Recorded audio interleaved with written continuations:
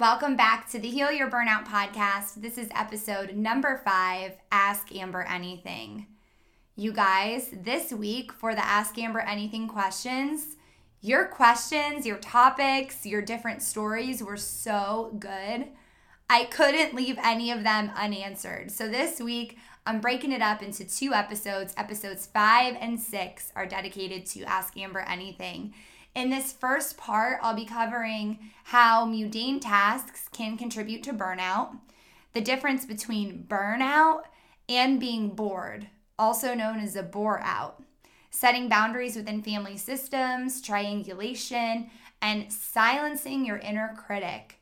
We're getting right to it, and let me tell you, part 2 is extra juicy, so you're not going to want to miss that either. Let's get right to it in 3, 2, 1. Welcome to the Heal Your Burnout podcast, where us hustlers come together to have solution-focused conversations weekly.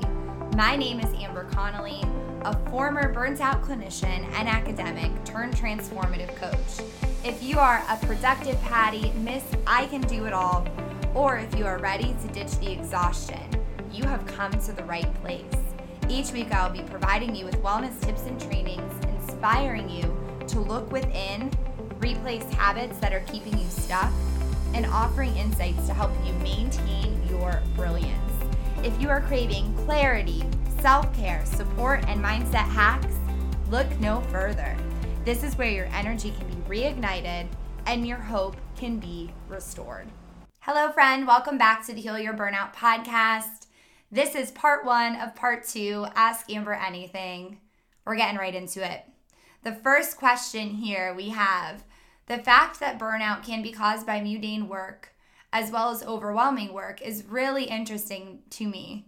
I would be interested to hear your thoughts on how to best deal with both scenarios, when you're not feeling challenged and when you're feeling like you're drowning in work. Thanks. Okay, so this person wants me to talk about the difference between not being challenged and being overwhelmed. And I definitely could relate to both situations, and I'm sure many listeners out there can relate to both situations as well. And I don't know about you, but when I found myself in that bored phase, also known as a bore-out is when you're not feeling challenged in the workplace and you're feeling disengaged. I remember being there and feeling so guilty that I was there. I felt so guilty that I wasn't challenged, so I would try to really drag out the tasks that I was given, and I would try to make myself look really busy. I would search for different things to do, so it looked like I was busy, but really I just was waiting until the last minute to get the tasks done because I really wanted that little extra push at the end or that rush of adrenaline to make sure I got the tasks done. And when I was there, I felt guilty. I felt like I was half beating myself up, like I must be missing something. I must not be doing something right. I gotta be missing something. This can't be this easy. But then on the other side, I thought, it is this easy. You should be grateful. This is easy and you're making good money, so just suck it up and do it. So it was kind of this dance of you're not good enough and why aren't you grateful enough? And it ultimately led me to feeling incredibly exhausted. And some hallmark signs of going through this bore-out phase would be the disengagement, feeling bored, feeling like you're not challenged, attempting to appear busy or drag out tasks, coming in late, leaving early, calling off, dissociating from the workplace. And the research shows that it doesn't matter how long you've been at a job.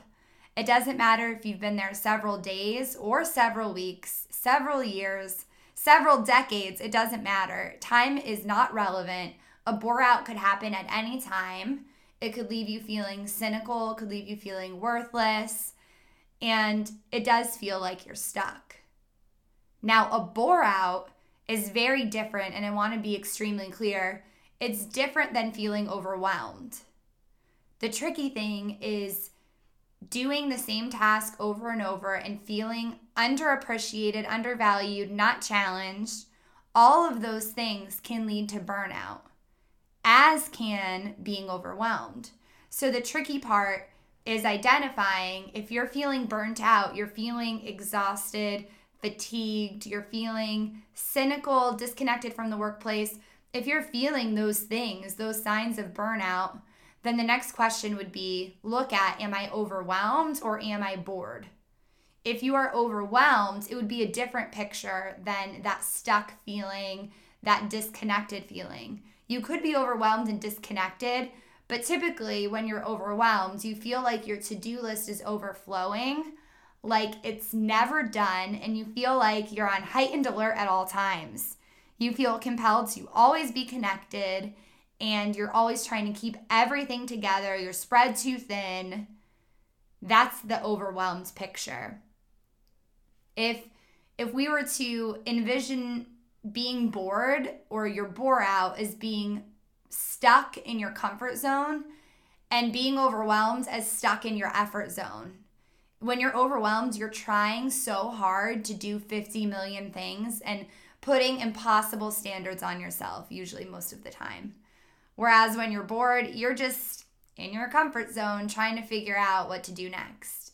And you might even be like me, beating yourself up for not appreciating what you have or feeling guilty for not being good enough. Who knows? So what the heck could you do about it? Well, let's first talk about if your work is mundane, what can you do? And I always say this, I'm not the expert at your life. You are the expert at your life. So the answers that you need are deep down within you. It just takes asking yourself the right questions. So consider, okay, you're bored. Accept that first. That's step one. You're bored, period. Step number two, ask yourself, why am I bored? What is draining my energy? And on the flip side, what gives me energy? Furthering along that conversation, what do you love doing? What do you hate doing? What are you good at? And these could be things related to your job and unrelated to your job. What are you good at? And start considering how can you do more of what you're good at and more of what energizes you throughout your day. And this is going to look different for everyone. For somebody listening, it could mean talking to your boss and taking on more projects in the workplace. For other people, it might mean doing certain things throughout your day to lift your energy, like going for a walk, making sure you're drinking enough water. It could mean scheduling breaks throughout your day. For everyone, it would look different. So some things to ask yourself is, what do I need next? Do I need to have a discussion with my boss? Do I need to let my boss know, hey, these are my strengths. This is what I enjoy doing. And I'm finding that I'm not doing any of it in my day-to-day. And I would love to do more of the things that I'm good at. And yes, that's a difficult conversation to have, but you need to think about it. Employers want productive employees. And if you're bored, eventually you're going to become unproductive. If you're not there yet, eventually you will get there. And if you're an underutilized employee, your employer wants to utilize you. So having this conversation could really be a win-win all around. Consider if you need to talk to your manager, your boss, and think about what you would want to ask for. Would you want to ask for more projects? Would you want to ask to shadow in another department? What is it? What can you do to grow? What can you do to challenge yourself? What can you do personally? Maybe it's investing in a class. Maybe it's investing in a mentor. Maybe it's investing in a coach. Maybe it's investing in your personal brand. Okay, you're bored in the workplace. All right, well, figure out what you're good at. Figure out what you enjoy. Go clean up your LinkedIn profile and go out there and look for more opportunities. Talk to other people. Find a mentor. Find someone who could navigate this process with you. If you find yourself getting drained throughout the day, and this doesn't just have to be work related, this could just be life related, simply, you're drained throughout the day, well, why? What's draining your energy? And when you look at the list of things draining your energy, ask yourself, what can I do less of? And I know there's people out there listening saying, well, I can't do less laundry, or I can't do less cooking. Laundry, cooking, cleaning, these are part of life. Yes, they are part of life. But if they're draining you, and if you're working 10, 12 hours a day and the last thing you want to do is cook dinner when you come home and you find yourself heating up SpaghettiOs or eating cold SpaghettiOs, then hey, it might be time to outsource that. It might be time to get a meal prep service. It might be time for you to go for a walk after work instead of cleaning your house and outsource your cleaning. There's no shame in that. You don't have to do everything and anything. And if you have the resources available, outsource it. You can't do everything by yourself at all times and be everything to everyone. So outsourcing could always be an option. And what are non-negotiables? What are things that drain your energy but you simply have to do? And what can you do to make them more enjoyable? Caveat here being there are little things in life that you have to do. It's usually a pressure that we put on ourselves that really there are other solutions available and there are other options.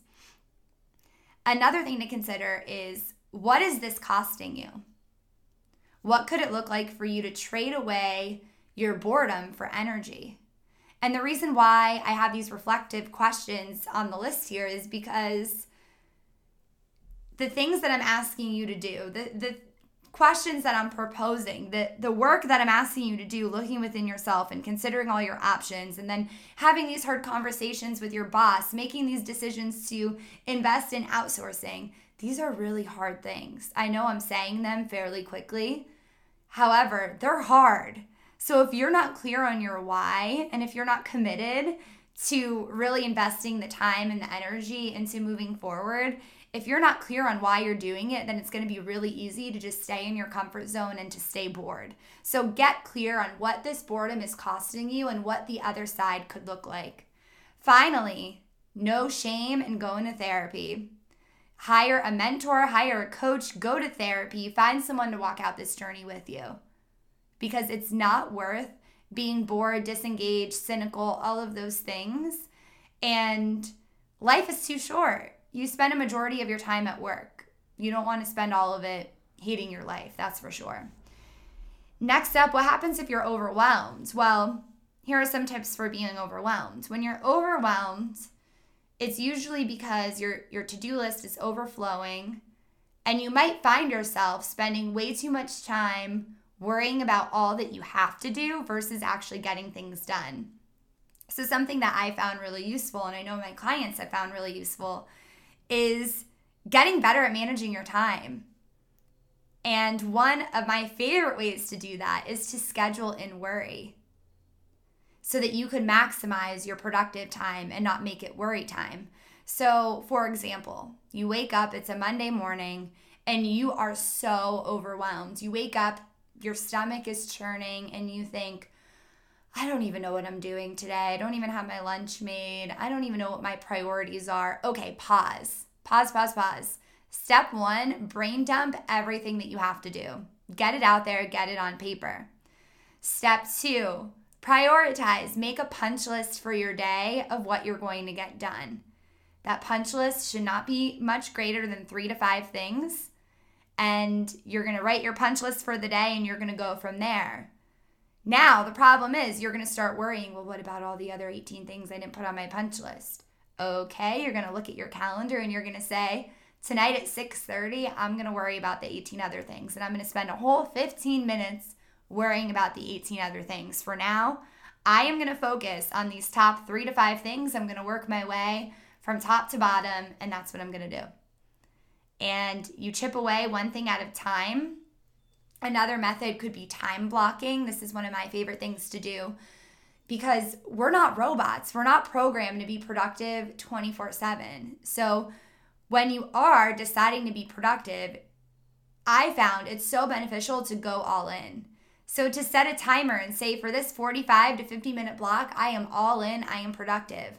I'm not going to worry. My worry time is scheduled already. I'm giving it my best 50 minutes. And when my timer goes off, I'm going to take 10 to 15 minutes and then I'm going to start it over again, working on my punch list.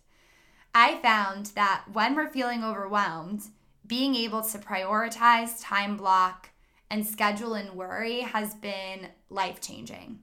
And it also gives you permission to worry and to not suppress that worry. And I promise you, usually when your scheduled worry time comes up, you feel a lot better and you don't feel as overwhelmed.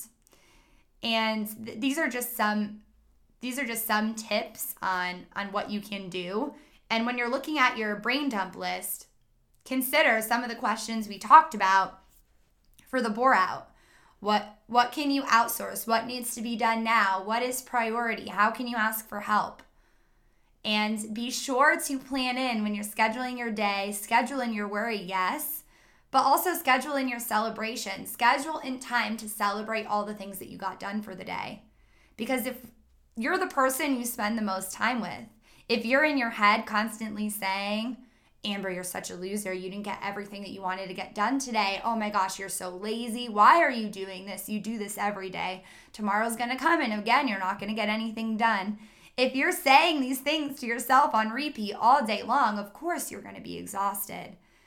So scheduling time to actually celebrate and to say to yourself, hey self, great job today.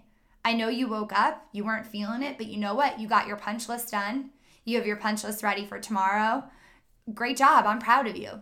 And the more you practice that positive self-talk, the easier it will get. And we'll chat more about self-talk in a future episode because self-talk is so, so important. I hope that helps. You need to report back. Let us know how these practices work for you. And I hope you find those tips useful. Moving right along, question number 2. Amber, can you talk about being a buffer between family members that have had a disagreement in the past and are uncomfortable, so they always have me there to diffuse the situation, and I feel like I never enjoy the time with the whole family when they get together because I'm on edge the whole time. Just advice on how to handle that would be helpful. Thanks. All right. This sounds like a classic triangulation situation. And this is something that comes up very frequently, especially in family systems.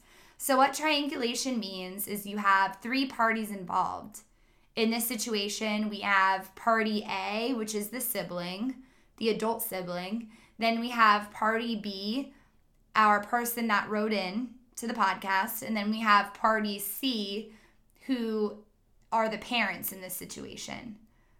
So in this situation, the 2 family members at odds are parents and an adult sibling. I know this because I asked some follow-up questions after the question was submitted. So you have this adult sibling and parents at odds, and we have our writer in the middle. In a triangulation situation, you have a person A, who vents about person C to person B, and then you have person C who vents about person A to person B, and person A and C never resolve their situation. This doesn't always mean venting. It could mean that simply A and C are at odds, and then B is in an uncomfortable situation trying to diffuse or trying to mediate the situation. So this person also expanded on, in my follow-up questions, that she has had multiple conversations with her adult sibling about only communicating with her and not with the parents too in group text to foster direct communication, which I really congratulate you for, listener, because that just speaks to really your desire to set boundaries and your desire for direct communication, because triangulation is the opposite of direct communication. It is passive aggressive. It is indirect, and ultimately it's an unhealthy communication tactic. So what can you do to move forward? Well, first, thank you so much for writing in. Congratulations on setting that boundary with your adult sibling. I think that you need more boundaries here, and you need to ask yourself, what isn't working for me here? And based on what you wrote in, it sounds like you're on edge the whole time that you're together because you're with these 2 parties that they're at odds with one another. So 1, ask yourself, what isn't working here? 2, what would an ideal solution be? 3, how can you make that ideal solution happen? So this is me just going with my gut reaction. And again, you know best what you need to do. So it seems like what's not working here for you is being the mediator between the family members at odds. So what needs to happen next? Is it setting a boundary where you will spend individualized time with both parties, but not all at once because it's too stressful? Is it having a conversation with both parties and saying, I love you, but I can't hear about your disagreement anymore? What is it? Where do you need to set that boundary? And if you need to not attend events where both of them are there, I know as a reformed people pleaser that inside you, you're probably screaming at yourself thinking, I don't want to let anyone down. And I'm thinking that fear of not wanting to let anyone down put you into this middleman situation. And what I'm about to say is going to be really direct. You're going to let them down because you're about to change the rules of the family system. You're about to rock their worlds. You're about to say, I'm not going to be the middleman anymore. And you could do this without even saying it. You could do it by simply not attending events where both of them are there. And by you doing that, your actions are speaking for what you will or won't tolerate. Will they be let down? Yes, because they're not used to you doing that. So how do you cope with that disappointment? What do you need to remind yourself that you are worthy? You are worthy of feeling happy. You are worthy of not being in situations where you feel like you're on edge. You are worthy of choosing yourself and choosing your well-being over sacrificing yourself to be the middleman. Ask yourself, what do I need to feel safe, and how can I remind myself of my commitment to choose me and not to abandon myself and put the needs of others first? Also consider, why do you feel like you need to mediate? Why do you feel like you need to be there? Ultimately, you get to define what you will tolerate and what you won't, and you get to teach people how to treat you. So think through, what would an ideal situation or an ideal solution be for you, and how can you get there? What conversations do you need to have? And tie back to your worthiness. Remember, you are worthy of setting boundaries. Boundaries are not selfish, they are loving, and they allow you to be the most authentic version of yourself. I hope that this helps. You need to report back and let us know how this goes. And for those of you listening, if you have questions that you would like me to answer on the next edition of Ask Amber Anything, you could email in your questions or your situations to Amber Connolly Coaching, 2 N's, 2 L's, and a Y, @gmail.com. Or you could DM me them on Instagram. My handle is @Amber_Connolly, CONNELLY_. Stay tuned because in part 2, we have really good questions coming up. We're going to be talking about getting ghosted during the pandemic. Help, my fiance is obsessed with liking Instagram models' booty pictures, feeling overwhelmed to find wellness, and so much more. You're not going to want to miss it. Tune in to part 2, and I will talk to you soon. Thanks for listening. Hey friend, before you leave, please head on over to iTunes Podcast and search for Heal Your Burnout. Go ahead and hit that subscribe button, give us a 5-star review, and help us spread the word about our show. I would love to connect with you on social media. My Instagram handle is @Amber_Connolly_. And until next time, I'm sending you so much love and light, and I can't wait to keep moving forward with you.